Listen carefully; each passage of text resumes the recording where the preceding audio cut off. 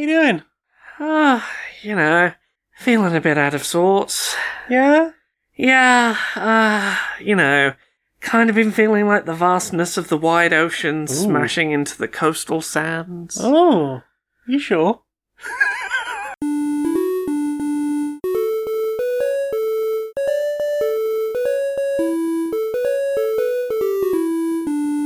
Greetings, strangers, queer and pleasant. I'm not Laura Kate Magnetdale. And I'm not Jane Eris Magnetdale, and welcome to another episode of Queer and Pleasant Strangers. It's a podcast where two queer trans women, that's us, we're wifey types, have a bit of a catch-up about media stuff we've consumed in the week and do silly voices and skits and have a bit of a silly catch-up. Yeah. How you doing? Oh, alright, you're back. You were away. I'm back. I'm a heckin' sleepy bean. I have had like a week and a half of travelling and I'm very sleepy.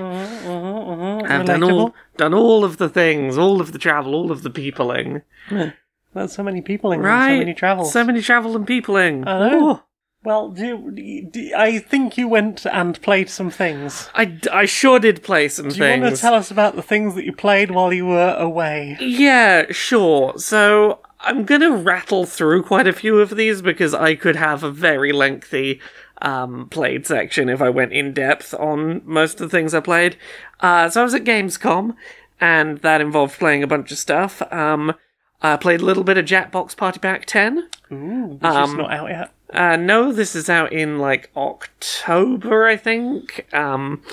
So I got to play two of the games in it. I got to play TKO 2. Hell yeah, TKO best game. Yeah, so TKO is an existing game that I think was in Jackbox Party Pack 3. You come up with silly slogans, you do silly drawings, you then put a slogan and a drawing together to make a funny t-shirt design, see who's got the funniest funny t-shirt.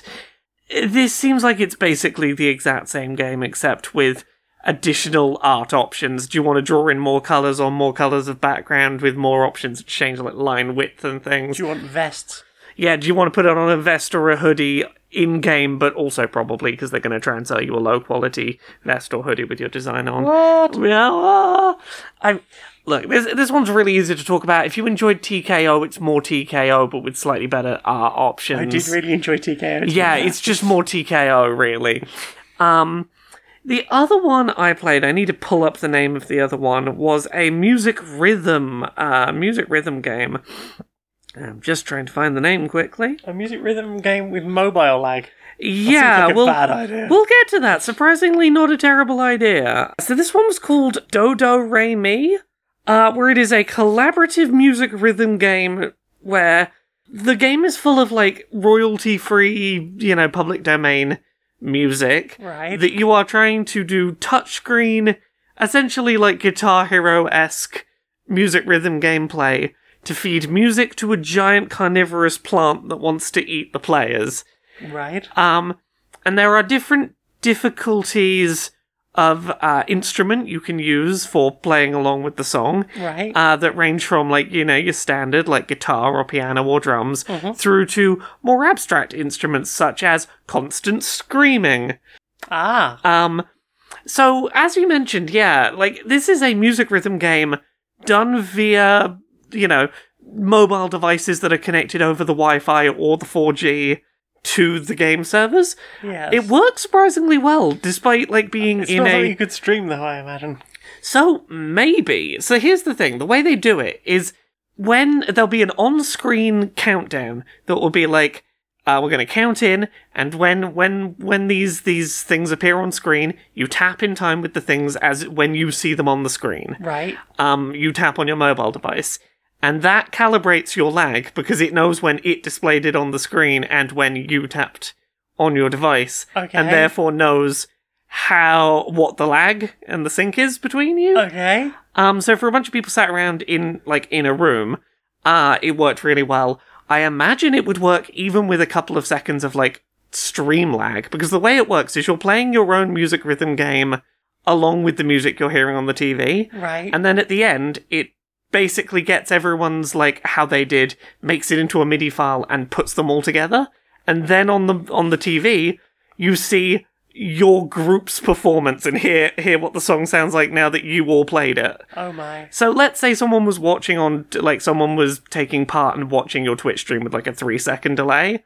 They'd be playing their own 3-second delayed music rhythm game on their device, and it'd all get put together at the end as if they were doing it at the same time as everyone else. Okay. So I've not tried it with Curious that. what the longest lag that can manage is, because I've known streams be like 20 seconds out. Yeah, like usually I have like 3 to 5 seconds because I have it set to low latency, but I'd be curious to try it with streaming, but I was surprised at how well this worked considering everyone is on different remote devices over the internet. It surprisingly worked. I got a little bit of a look at what the other games in there were. There's Time Jinx, which is something to do with, like, guessing when things happened in time and you're trying to get as close to the year as possible. There's one called Fixed Text, which is something to do with, like, trying to fix text messages, but the way it was described was, imagine a bunch of people scrambling around in a collaborative Google Doc. And Hypnotorious, which is a social deduction game in which you've all been hypnotized to be, the example might be everyone playing has been hypnotized to be a cat, and you've got to answer questions as if you've been hypnotized into being a cat. Right. One person in the group has been hypnotized to be something else. It's not like you're the imposter, don't let anyone know. It's, you've got to subtly work out whether you're the one or whether you're the group without giving away what the other side is pretending to be. Didn't get to play those ones. They seem interesting, but it seems like more Jackbox. It's hard to know until you're... Like, a convention center where you're playing with the developers is not the ideal setting for working out whether a Jackbox game is fun or not. Yeah, that's fair. Like, you play very differently with corporate people that you're having a meeting with than I might perhaps with friends who I know where their comedy line lies. Yeah, so Jackbox 10. I need to move a bit more swiftly through these, I think. Yep. I played some Sonic Superstars, which is the new 2D side-scrolling Sonic game. It very much plays like classic old Sonic games in terms of, like, no big overarching gimmick. It's generally just classic 2D platforming Sonic levels. Yeah. Plays really nicely. It feels very reminiscent of what people like about the old classic ones. There's little gimmicks and changes in there, but they don't feel too obtrusive. They feel very much peppered in, like, just a little bit to modernize things.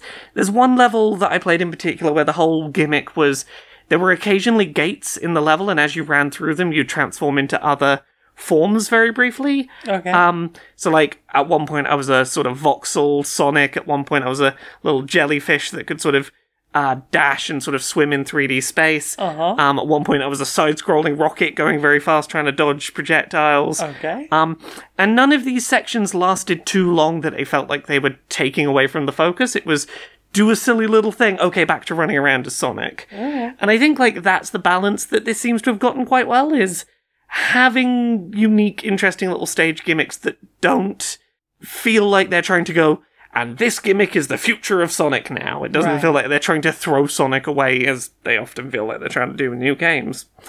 I also played a demo for Stalker 2. Absolutely brutally bleak game. Right. The demo that I played started with me in Chernobyl with my leg being mauled by a dog and invisible gravity wells that would do me huge damage if I walked into them, and my Geiger counter kept going off because there were radiation spots everywhere, and there were compounds full of people who would kill me in like 3 shots. Just a chill time. Just a chill time. Compared to the first Stalker, the main thing I can say is they added in like a compass that shows you where your like quest objectives are, and that's a nice little quality of life change. What else did I play? Black Myth Wukong. It's kind of Dark Souls if you were playing as like a monkey man with a big staff that could sort of pole vault around and stuff. Okay. There's 3 different like styles that are essentially like you press a D-pad direction and you basically change what your heavy and light attack buttons do. Okay. Sort of on the fly mid combo. So you can sort of change between like this one maybe is like bigger, heavier smashes. Maybe this one launches me around the battlefield. Maybe this gives me a bit more ability to poke from a sort of distance range. The thing that I thought was quite interesting is because you only really have one weapon, at least in this demo I saw, which was your sort of quarterstaff, you had to come in quite close range. But you had a lot of, like, magic using abilities to sort of keep you safe at that close range. Like, being able to turn your character, like, completely into stone to, like, block incoming damage and then do sort of a counter. Lots of things to be, like, ways to stay in close but still keep yourself alive. It was very difficult, very tricky, but it was fun. It feels promising. Cool. I played the War Games mode for Homeworld 3. Oh, yes. So Homeworld as a series is a bunch of, like, space RTS games with big fleets of spaceships. This one has a new mode that is basically a co-op roguelike, where you are trying to get back to, like, safe regions of space with other players while trying to very quickly, like, build up your little RTS fleet, do your objective, and then decide how much longer to hang around trying to get extra resources before you hop to the next bit of a level. That sounds really interesting, I have to say. It's Yeah. To be honest, like, I've never really liked the idea of co-op RTS games. Like, Red Alert 3 was just like, no, I'm off now, which is a shame, because I hear the plot for that is hilarious. But, like, the way you described it sort of generally as like the whole roguelike thing really fascinated me, so I am curious to see what they do with it. Yeah, the thing I kept thinking about when I was playing that, and this is going to be a weird comparison, but I promise it'll make sense, is it made me think about, like, playing, say, Tetris 99. Okay. In that it felt like that whole thing of, oh, you've taken a genre, in Tetris 99's case, like Battle Royale, and just applied it to a genre that we don't usually see it applied with. Yes. And I had a similar feeling here going, RTS and roguelike are not two things I've seen really done together. And I think that it helps that, like, they try and keep runs pretty short. Like, this is not the full... Like, this is not Homeworld 3's entire game. This is intended to be, like, a shorter little side mode, and it's like, yeah, you do, like, 3 missions back to back, it's gonna take you maybe, like, an hour an to do alternative to just endless skirmishes for multiplayer. Yeah, and it was... There was something nice about the pacing of, like, the first mission of the 3 was, like, a bit slower to start, so you had your time to start gathering resources and getting your initial fleet ready. I like that between missions you maintain your fleet, any that are still kept alive, so you're trying to, like, work out how much you can build up before you hop to the next mission, where you might have less setup time to jump into things. It was pretty fun. I'm interested to play more of it. Continuing through Gamescom stuff, I'm not going to talk about everything I played at Gamescom, but what other ones do I want to talk about? Best thing I played at Gamescom, my favourite thing I played at Gamescom, I got to play more Billy Bust Up. Yay! I got to play a new demo for Billy Bust Up, which I'm sure we must have talked about Billy Bust Up on here at some point. I don't think we have, Maybe we haven't. Because we've previously really only known it from, like, TikTok. So. Yeah, like, I'd played one of I played the Kickstarter demo for it a while back, but, yeah, so Billy Bust Up is a music rhythm platformer about a billy goat, where all of the boss fights have, like, really catchy soundtracks to them. Yeah, we've both been following this for a while on TikTok and have a couple of the boss tunes pretty stuck in our heads. Yeah. There's been a demo, there's a couple of years old demo for this when it was on Kickstarter originally for the Fantokyo boss fight with the puppet strings. Yes. Absolutely, like, sold me on the idea of that game. I got to play, like, a level leading up to a boss fight, see a cutscene, and do a new boss fight at Gamescom, which was the Barnaby boss fight. Yes, the owl. Yes, the ghost owl that really wants to murder you. I'm really impressed at how the animation quality for the cutscenes has come along. Like, they now have a publisher, and it's clear they've got publisher money now. It's really, like, the pacing and the expressiveness of the cutscenes is superb, absolutely fantastic. I very much enjoyed the concept of this boss fight, which was, hey, you want to come to my party? Well, it's full of ghosts, so if you're going to come to the party... No, I really don't want to come to the party. I'm going to have to murder you so you can come to the party. How do you want to die? You did try and steal the gem, to be fair. A little bit. Don't worry about it. Yes, was given 3 options of how to die, said none of the above, and Barnaby's like, oh, wonderful, we'll spin the wheel, and then you've got an entire boss fight of different ways that you could die, and you're having to dodge those in a boss fight. There's a million of them, I hear. There's a million gruesome ways to die, I hear. That game is tricky and challenging, and I'm very glad to hear that there's a bunch of accessibility stuff being worked into it. Yeah. Such as the ability to have mid-boss fight checkpoints, for example. But just, like, some of the accessibility stuff is, like, really interesting and I hadn't really heard of done by other games, such as, if you die in a boss fight, the default is that sometimes the boss might make fun of you, the player, for losing at the boss fight. If that's going to make you not want to play the game, you can turn that off. So it'll just be like generic, I killed the character shouts, and not, I'm going to make you feel bad for not playing well enough. And I'm like, little touches like that are really nice. Mm-hmm. Yeah, that game's really coming together, and I'm so excited for it. Excellent. I think those are, like, the bulk of the Gamescom demos I want to talk about. But where is the skull of Gamescom demos you want to talk about? I'm sorry, I'm sleepy. What did I say that led to that? You said that was the bulk of... Oh, bulk and skull. Sorry, I was like, I don't remember what the phrasing of what I just said was. I'm going to need a reminder. That is how I remind you. So yeah, that's most of the things I played at Gamescom that I feel worth talking about. Wow. I've got other things to talk about this week still in the played section, but we'll get to those in a minute. What have you played this week? I played some Survivors-type games. I played a bunch of Bounty of One. It's alright. Yeah. It's seemingly like one level, as far as I can tell. Maybe there's more, but you have to play a lot of it to get through it. There are more characters. They're not super interesting. But like, there's certain combinations of weapons you need to do or unlock in order to, like, get the best out of certain characters.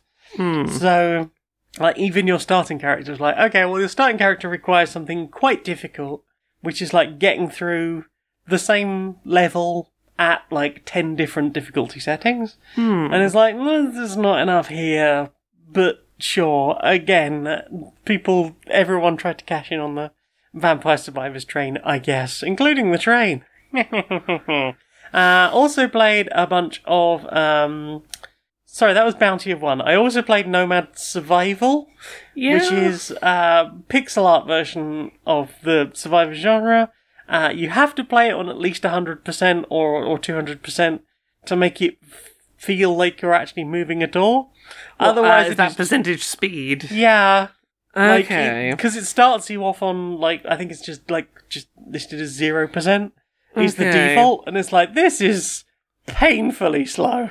But the timer doesn't go any faster, it's just that you move more quickly, and so do the enemies. So I guess it's harder, but also, like, it's not like it's moving slowly and you can get away from things. Because you can't really, they're still going to be faster than you. It's just tedious to play. But, I've done a good few runs on that now.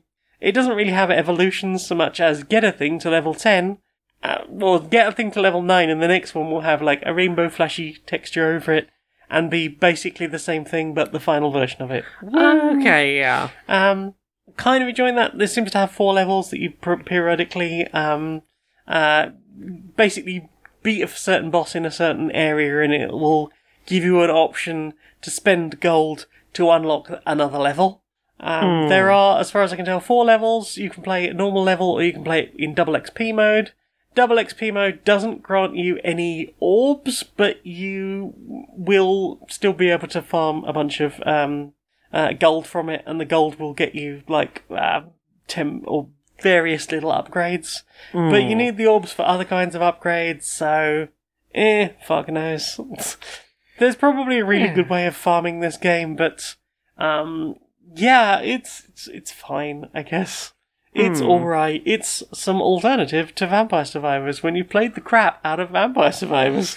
Yeah, that's fair. Have you played anything else, or shall I just keep going? I played a couple of other things I can talk about quickly. I played a demo for one of the games that was in the Accessibility Summer Showcase. Played a demo for Spaceboat. Alright. You remember this one? The sort of neon, mystery game on a big cruise ship in space? Yeah, I think I remember that one. Yeah, so there is a fairly beefy demo up on the PlayStation Store at the moment. It's probably in other places, but that's where I saw it. It is a third-person... The best way I would describe the gameplay loop is being very similar to like a point-and-click adventure game, in that it's very much that sort of...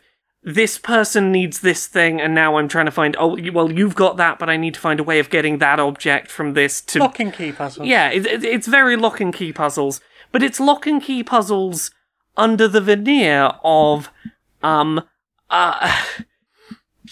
a game that is very, very, very, very, very aware of the terrible monetization of video games. And okay. Maybe there's other... The demo was largely centered around characters that were very much parodies of the terrible state of monetization of video games, from Pre-Order Earl, who pre-ordered their ticket for the big cruise ship that they're trying to get onto the second that pre-orders were available, and then kind of regretted it because they pre-ordered before they actually knew the specifics of what their pre-order tier was going to mean and what they were actually going to get, and were kind of locked into that, and that sucked.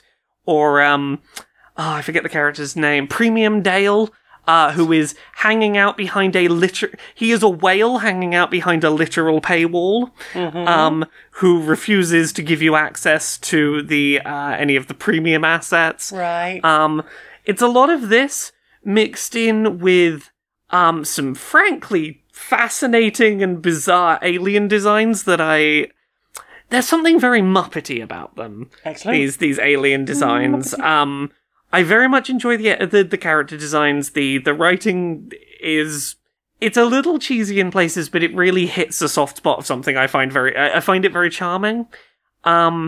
The lock and key puzzles are not too obtuse. The main thing this does that I think is kind of neat, that's almost a little bit Phoenix Wright, is occasionally in a line of dialogue from a character, something will be said in gold text, and if you press the square button, you can write that down and use it as a prompt to ask questions to other characters, so that might open up other dialogue options to you. And that's a neat little mechanic that I think works well for this sort of like, I'm being an investigator kind of role. Yeah.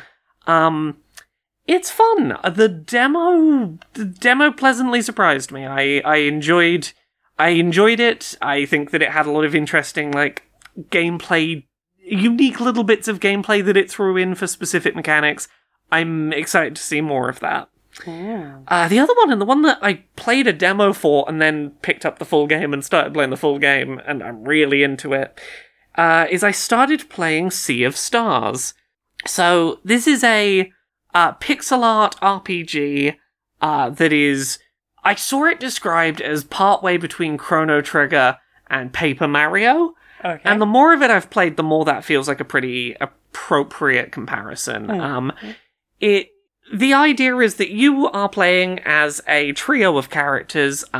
Your main character, you pick one of two characters. It apparently doesn't impact the plot that much, which of the two you play as. Who are in some way destined to go be some heroes and, prevent some big calamity happening in the place where you live. You learn to use magic. You are going on your adventure with your completely unmagic inclined friend, who is a chef and is like, I have no magic, but I will cook you food and that will be great. Going off on this little adventure to save the world. And the characters are charming as heck. I really like their interactions. They feel very well written to be an endearing group of people you want to see succeed on this adventure. I appreciate that it's only 25 to 30 hours long. I appreciate a manageably sized RPG. But the thing that's really got me hooked is the combat system. So, I'm trying to work out how to explain this as simply as possible, because it is really simple, but there's a few different things going on. You've got regular attacks, every time you do a regular, just do an attack, it refills your magic bar. You've got special skills you can spend magic points on, but you can do regular attacks to build that meter back up automatically. Yeah. It does the sort of Paper Mario thing of, if you hit a button at the same time as your attack lands, you can maybe do extra hits and things like that, or extra damage. You can reduce incoming damage by pressing a button in time with when things come in for you. Yeah. There's accessibility stuff to increase the acceptable window for those. But the game is very much like, the difficulty is not balanced expecting you to 100% of the time get those blocks and get those hits in. They should be thought of as a nice bonus rather than a thing that you're failing if you're not doing every single time the option comes up. Right. And I like that the game's really explicit about that.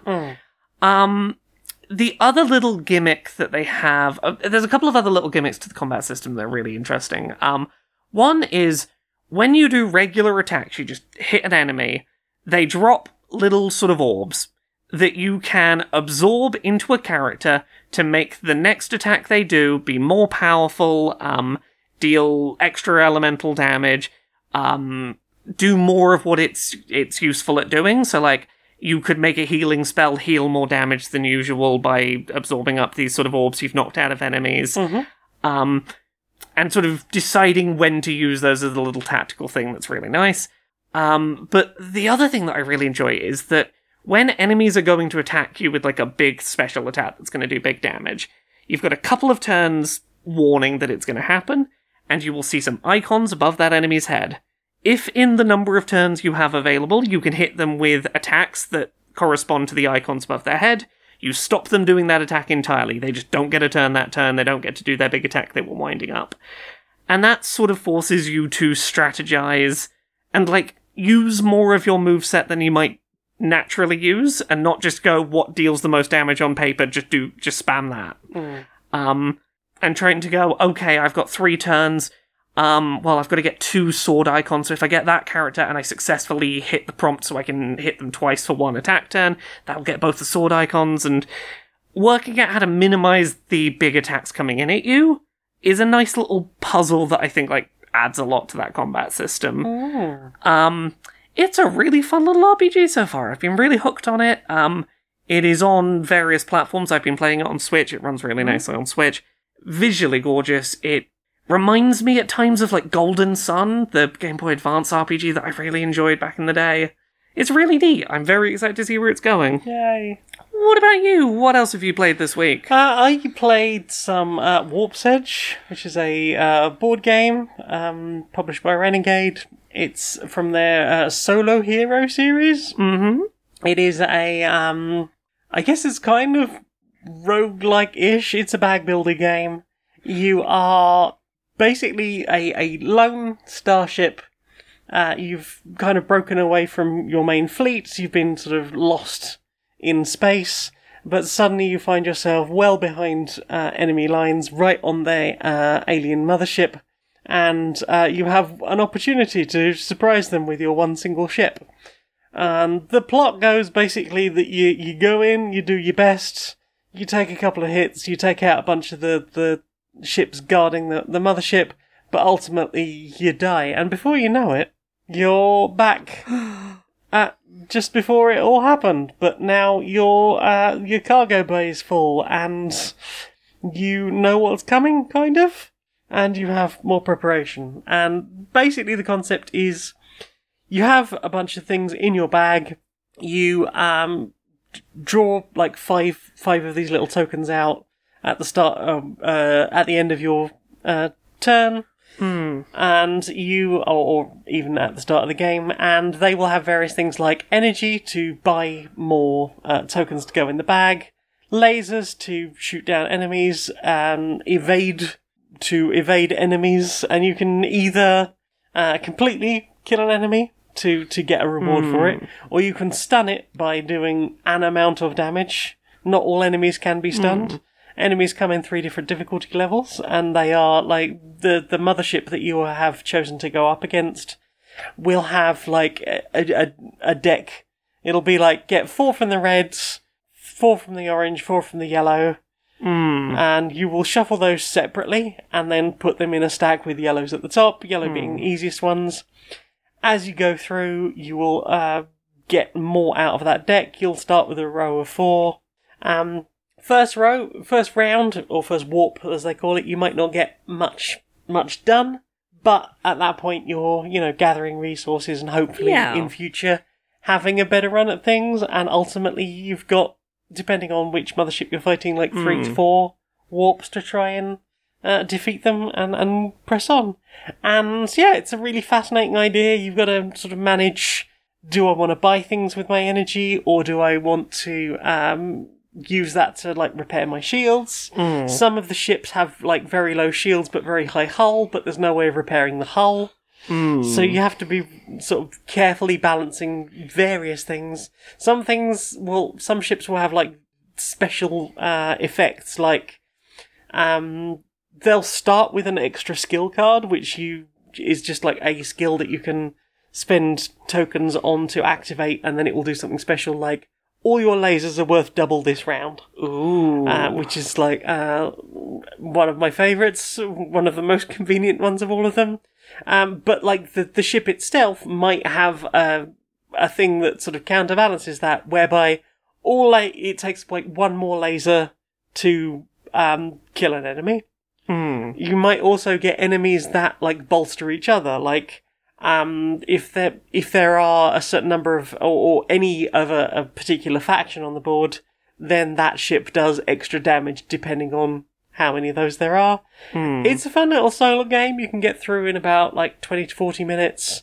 There's 4, I think, different motherships in the base game box, and they range from just this sort of very simple thing that's in 3 parts. They won't attack until you've killed all the things in the deck. And then you've got a good clear shot at it, but they'll take quite a lot of damage. But you can see what's coming up ahead, you sort of know what those are. It's really interesting, I'm really enjoying it so far, and I particularly like the Revenant. It's really hard because it will attack, and it can attack you and be attacked at all times, as opposed to when everything else has been defeated as well. But you only have 3 warps to get through its base phase, so you have to destroy all 3 bits of its main body, and then it flips over, automatically ends that warp, and turns into a big robot that you have to fight. Oh, fun! And you've only got 1 warp to do it. Fun! It's cool as fuck, but also and it's if you sort of deliberately don't look too much at the things you're fighting before you go in.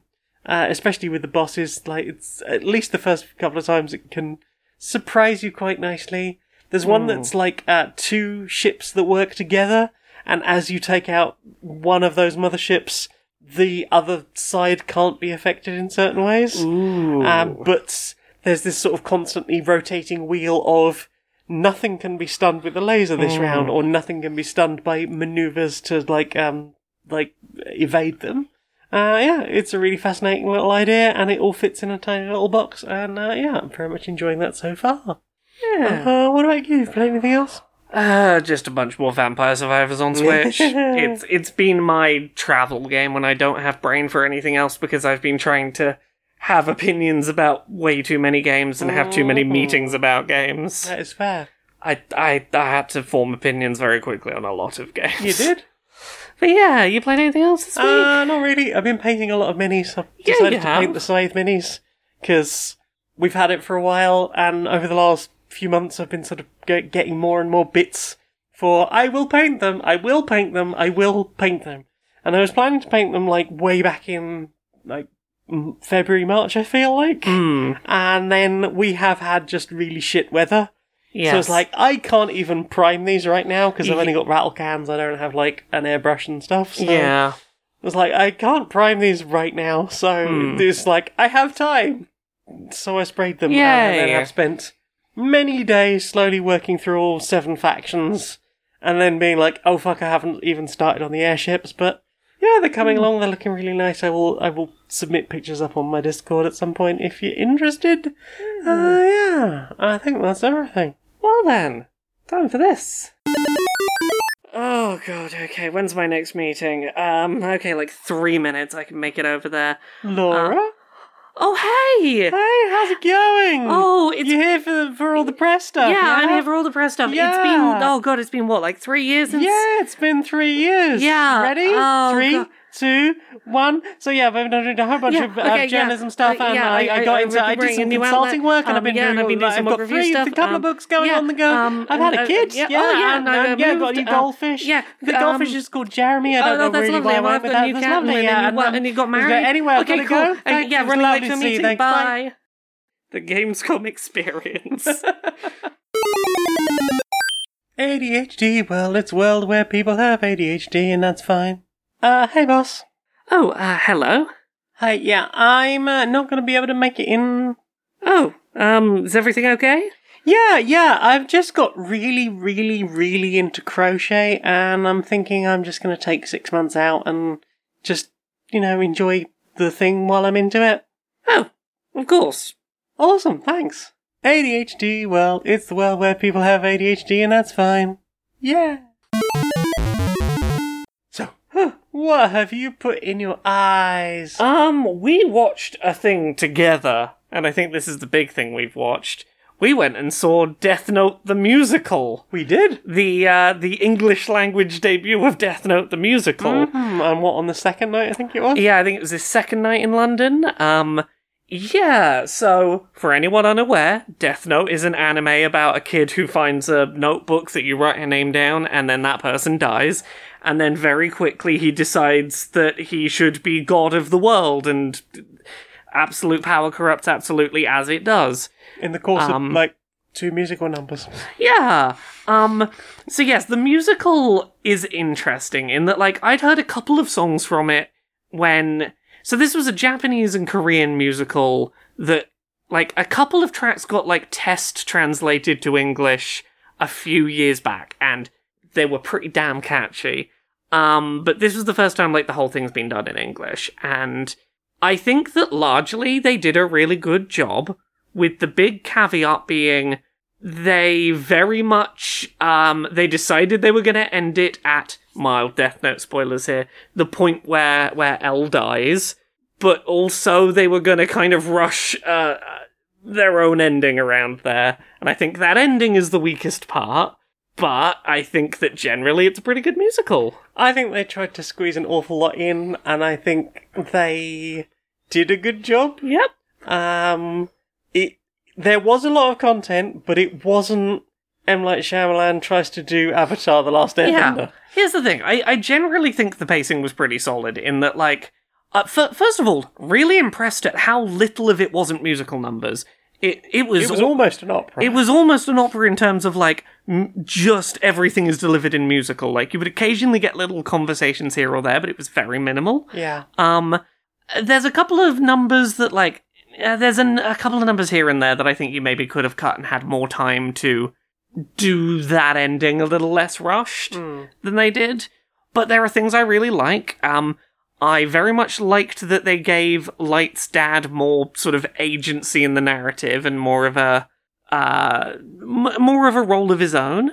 I really liked that they picked some of the sillier moments between Light and Dell to dramatisize in song form. I think the tennis match was a great choice. Yes. I really liked their take on L. I thought he was a very interestingly handled character. Yes. And I think his sort of deductive reasoning musical numbers were very fun. Yeah. I thought the set was really interesting, that, it's, 3 parts, a desk, a bedroom with, a bed and some shelves, and, what was the middle section? Just a chair and some TV screens. Yes, they did a lot with a little set-wise. Well, it was perfect, I think, for doing all of those, Light and L, almost conversation, outthinking each other moments. Yes. And I think that, the places where this really shines is when it gets into the meat of Light versus L, and that sort of, we're having the battle of brains back and forth, works really well as, an excuse for combative, duets. And those moments worked really well, I think. Yeah. Yeah, there was a lot about it I really loved. Ryuk's actor was fantastic. Oh, yes. So excessively over the top. Beautifully. Beautifully. Yes, exactly the right kind of energy. Yes, there's been a few musical numbers from this that I've like gone back and listened to since and been like, oh, that was really damn good. Mm-hmm. The one I keep thinking about is where that one where Elle is singing about his current theories about who Kira might be, and then in the middle of the song, and he turns to the police chief and is like, "But if I had to guess who Kira is right now, I would guess that he's your son." And it's like, oh shit, shit, son. Yeah.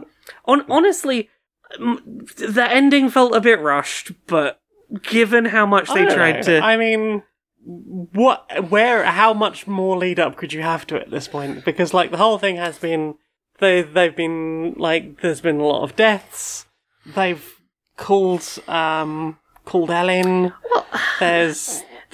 My issue with it, I think, is that... Some of the things they kept in from the anime are clear lead-ups to certain narrative points that they were building up to a thing that the musical just didn't do. Right. And there's that kind of impacted my view of the pacing. Like, because like there's no explanation really as to how do I put this? Toward the end, there's that whole moment where Misa sees Elle's name with the eyes, and then he's like, actually, I've worked out that she's the second Kira, and I've got her. That all builds up to an entire arc of the anime that just here does not happen, and it's like, no, actually, Rem just sorted it, don't worry about it. We're in the final confrontation now. Like, there's a lot of, like, the building up of Misa's importance, and then that just kind of stops before it has a chance.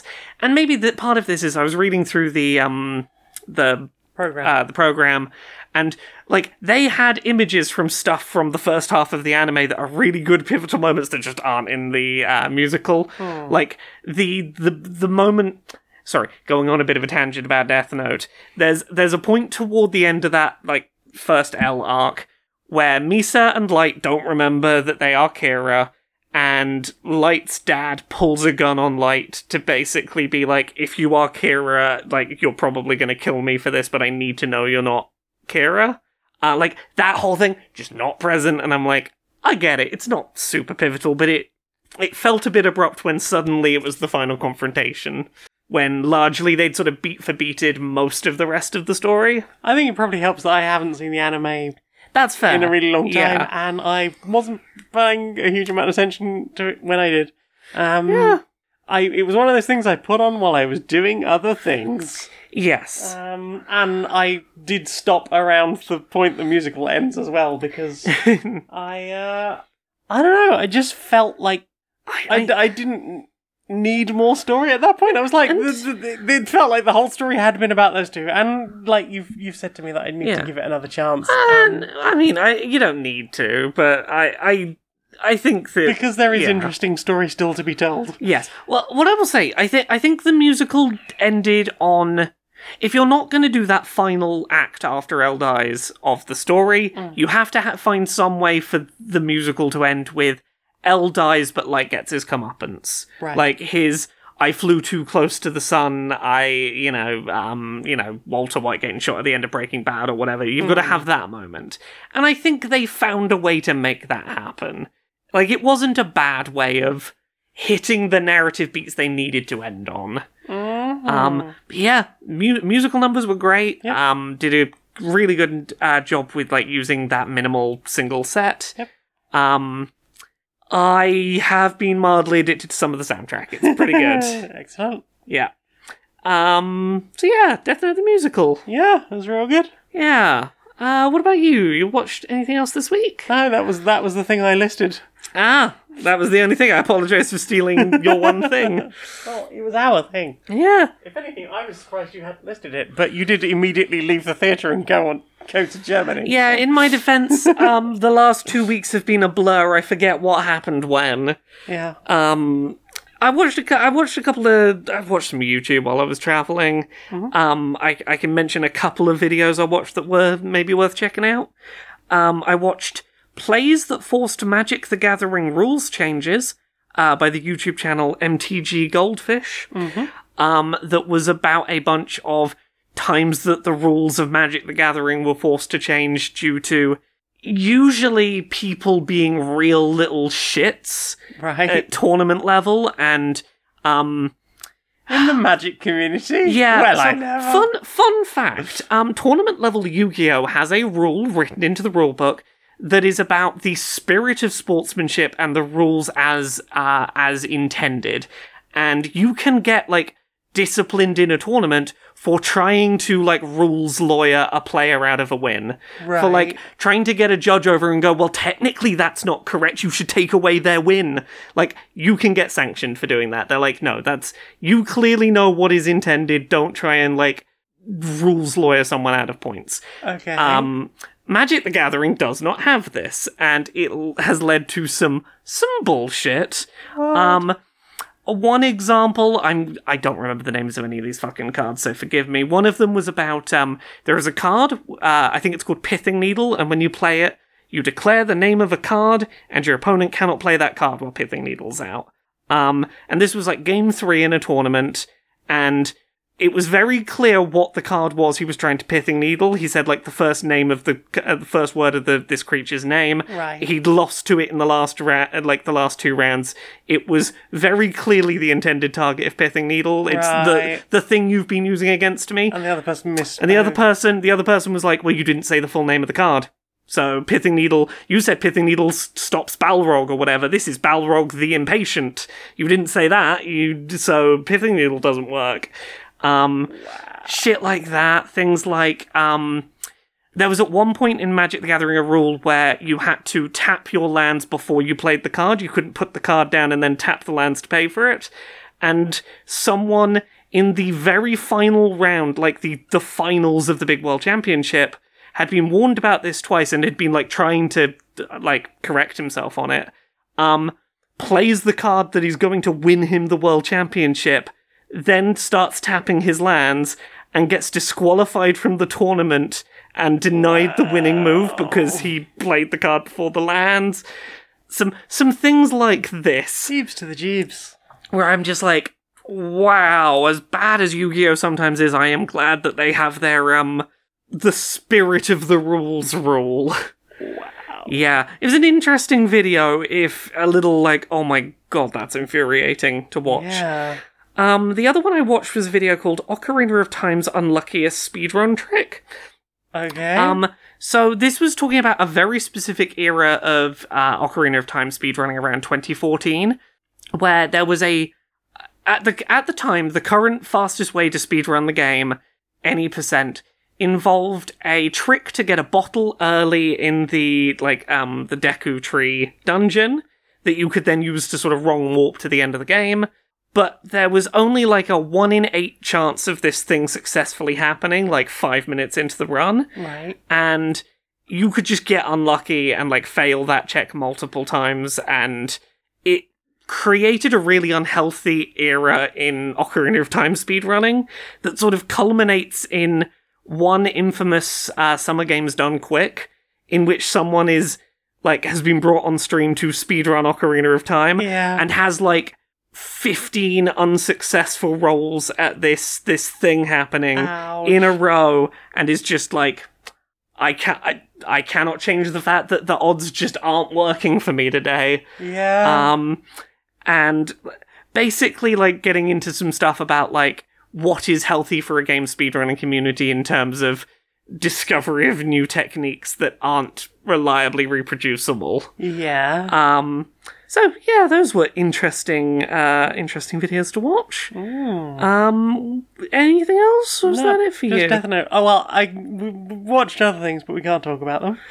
Oh yeah, we're not talking about other things we watched. Hey, support the strikes. Indeed. Support the strikes. Indeed. So yeah, if that's all we've watched, and we're going to talk about, then yeah.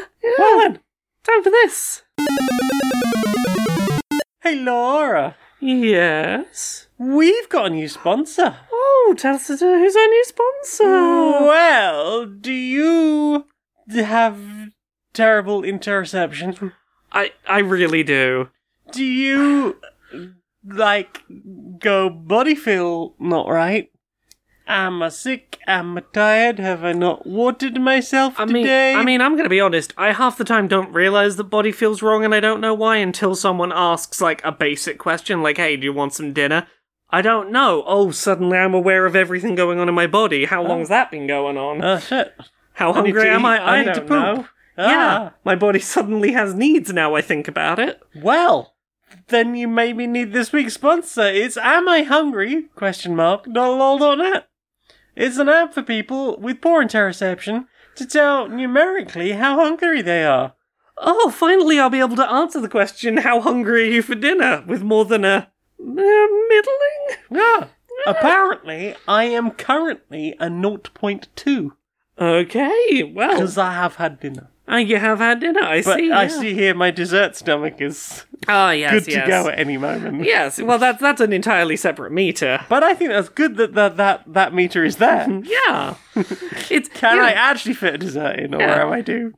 It's do I need to have food, or could I fit more food in? More cheese to fill up the corners and all that. Exactly. Yeah, well, that's pretty handy. And you could have that handy to you at amihungry.lol.net. Sorry, amihungry? .lol.net. Enter code Q and PS274, I'm gonna say. I might be wrong, who knows. And you can get 12% off your first 12 months of the app. That's pretty good. Inside the boardroom of Supremacy Software. Hi. So, I got a problem I'm trying to get some help with. Again? I know. This isn't like we're in trouble. This is more of I need some creative problem solving. Right. So, our new Call of Duty, we know what the quality of that is. Garbage. Yeah, it's garbage, but, people are asking for review copies, and it's that time of year, and I'm trying to work out how we can give as few people as possible access to the game while being sly about that, because if people catch on that no one has review code, they're going to assume it's bad.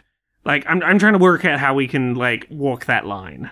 Well, how about, we buy, or offer to buy a bunch of advertising space on, a bunch of the big news places, and, the advertising says, we have code for the game, and we'll have our review. I mean, look, I think that might be mildly illegal, but we'll run it by legal. We'll see what they say. Right. I was thinking, could we give code to, one or two people we know are going to absolutely love it, and, get them to post, review code has gone out, lots of play, it's not just me that has code, other people have it too, and, let people assume that the reason no one else is saying they have code is, NDAs and stuff. Yeah. What about, we just say that they're in loot boxes, and, people, the outlets haven't yet, managed to do enough pulls. So what they need to be doing is pulling from random Supremacy Software boxes for a chance to get a key to review our game. Oh, I like it. What if we just put out a post excitedly on our social saying, we're excited for all the people who've received review code. They've gone out, we're excited. You are a fucking genius. I know. So, what have you put in your ears? Not a huge amount, because it's been a lot of, I've not had a lot of brain space for new music, because traveling and being in, work mode. I did go back and listen to the album and the track of the same name, Monsters by Super Powerless, which I'm pretty sure I've talked about on this show before. Super Powerless, a guy called Oliver Hindle, who did one album of really cool chiptune music, absolutely love that album. And then Britain's Got Talent fucked him over and made him hate, destroyed his love of making music. But I go back and listen to that album every now and then. It is a fantastic album about, like, battling mental health conditions, told through, like, chiptune rock. It's really good. I love that album so much. The track Monsters, fantastic.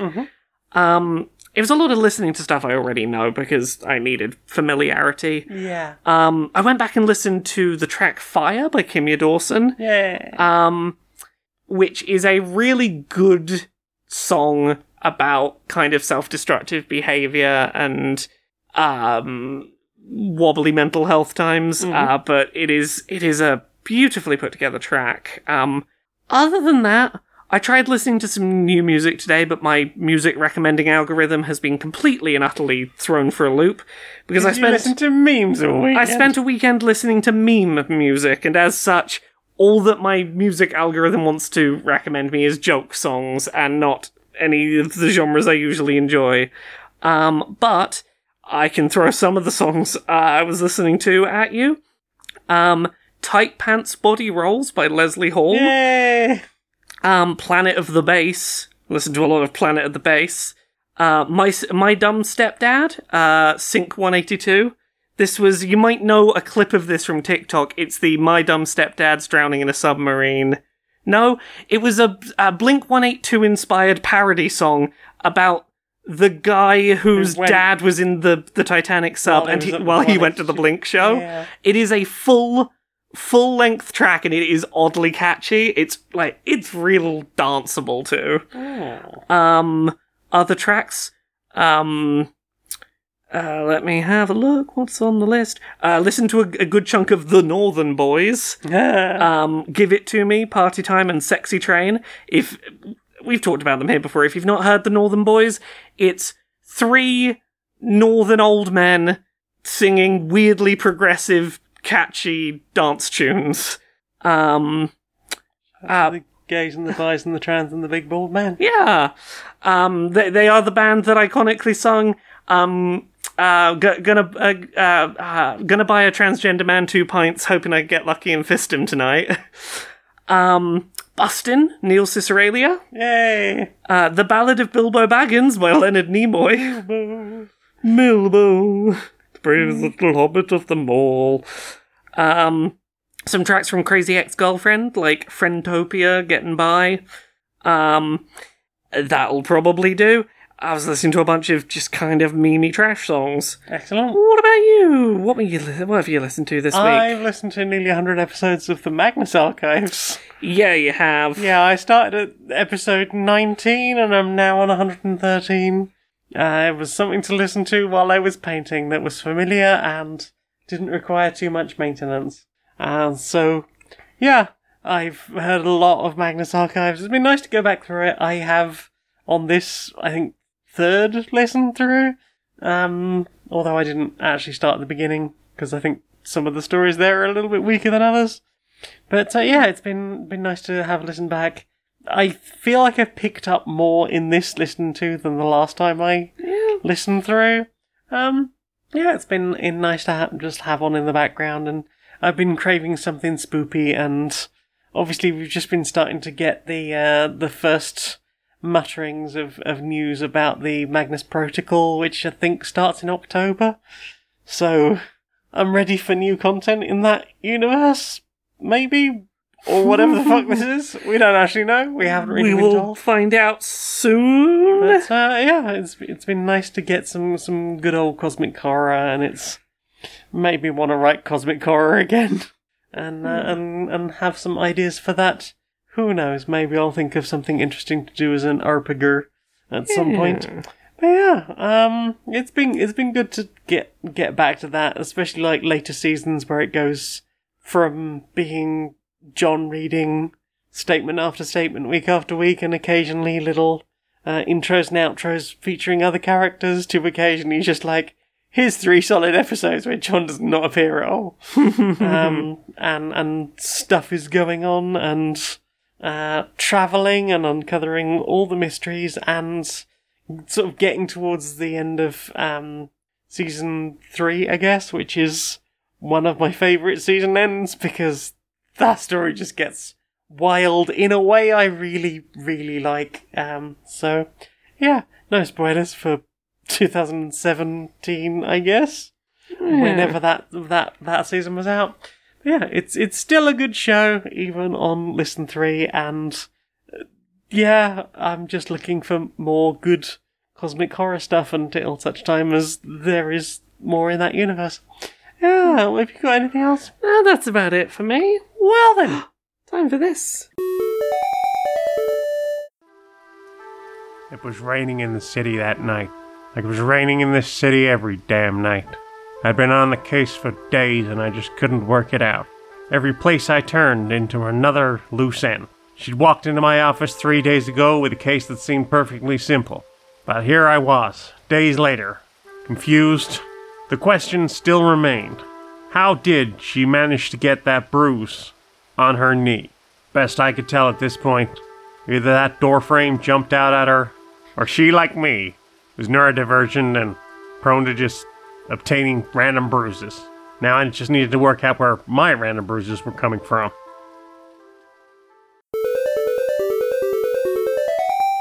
are you someone who struggles with social engagements? Mm-hmm.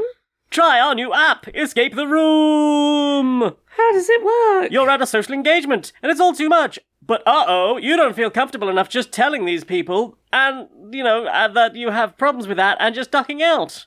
So hit the emergency button on our app, and we'll distract everyone while you make your escape unnoticed. Thanks, Escape the Room.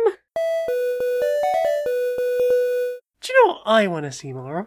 What do you want to see more of? Social Justice Warriors. Social Justice Warriors? Yeah. Right, Harry. Right, Barry, how you doing? Oh, not bad, mate. Not bad, mate.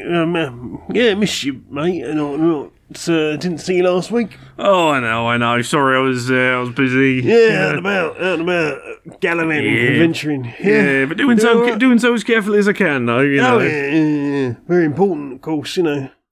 Well, yeah. I don't know if you've seen, but doctors are starting to talk about another wave of COVID doing the rounds. Yeah, I had heard that. Yeah, seems like we might be up for another wave of it doing the rounds. Well, it was hardly surprising. People decided that instead of actually dealing with the thing, they just treat it like it was gone and to hell with the consequences. Indeed, and it's important to remember that, most of us, have access to the ability to get vaccinated now, but that's not a magic cure-all, and it's not, a guarantee of anything, and it still pays to be sensible, to mask where you can, to, if you're unsure, if you think you might have symptoms, to check, and if you do have COVID, to not fucking go anywhere and get anyone else ill, It's important to still be thinking about those, those steps that you can do to minimise risk to yourself and others, Yeah, shitty as it is, of course, because obviously, they took away all the free tests. Yeah. And that's kind of bullshit, to be honest. People still, need to be, careful and checking for themselves and protecting themselves and others and people around them. And it's, made all the harder by the fact that, a lot of places are now charging, £10 for a box of, 3 to 5 tests. And but unfortunately, it's important to be aware, because if you don't know you got it, you can't be, take those extra steps to protect other people. Yeah, absolutely. We are 3.5, nearly 4 years on at this point, and I know people who are still, barely leaving the house because they are. They are so in danger. They are such high risk, and for them, the whole thing has never stopped. A lot of people have been getting out a little bit more and doing more things, and as far as I can tell, a lot of people just gave up wearing masks even a couple of years ago, and. There's others who've not been nearly as lucky and are basically still, in full lockdown because, just because some people are going, I got it again this year and I've not been going out and doing this and that and the other. And then you've got other people who are talking about, the effect that it's seriously damaging people's, lives, people's brains, all sorts of things. Exactly. Long-term effects are pretty horrendous, as far as I can tell, especially people who've, got it multiple times. Yeah, I recognise it's a privilege that, I'm vaccinated and I'm not immunocompromised and I can, wearing a mask, take the risk of, going outside, but it's still a thing you got to keep be aware of and do what you can with. At the very least, making the effort to wash your hands and being aware of yourself if you are getting any cough symptoms or whatever else. I've people have mocked me and stuff for wearing a mask. Even up to today. When I'm going out somewhere public, and but I haven't had a serious cold or a serious illness, in the last few years, and I've very much put that down to that I'm not going out unmasked and taking random risks that I don't need to, and I'm careful about what I'm touching if I'm using public transport and stuff like that. Yeah. I've always got my hand sanitizer on me. Yeah. Oh well. We're doing our best, I suppose. We do. Yeah. Thanks, young mate. Yeah.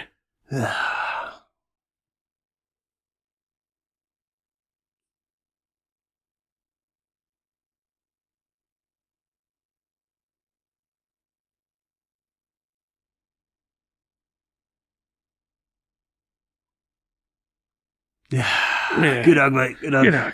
Right, I think we're going to pop the kettle on. Oh, sounds lovely. Sounds lovely.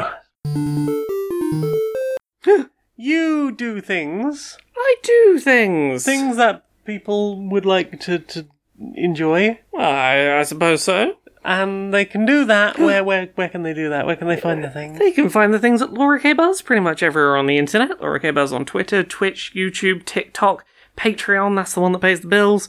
Blue Sky, Threads, Mastodon, all the places, Laura K. Buzz. If you want to read my game impressions from Gamescom, you can find those on the Epic Games Store. On the news section of the Epic Games Store. That sure is what I've been up to this last week.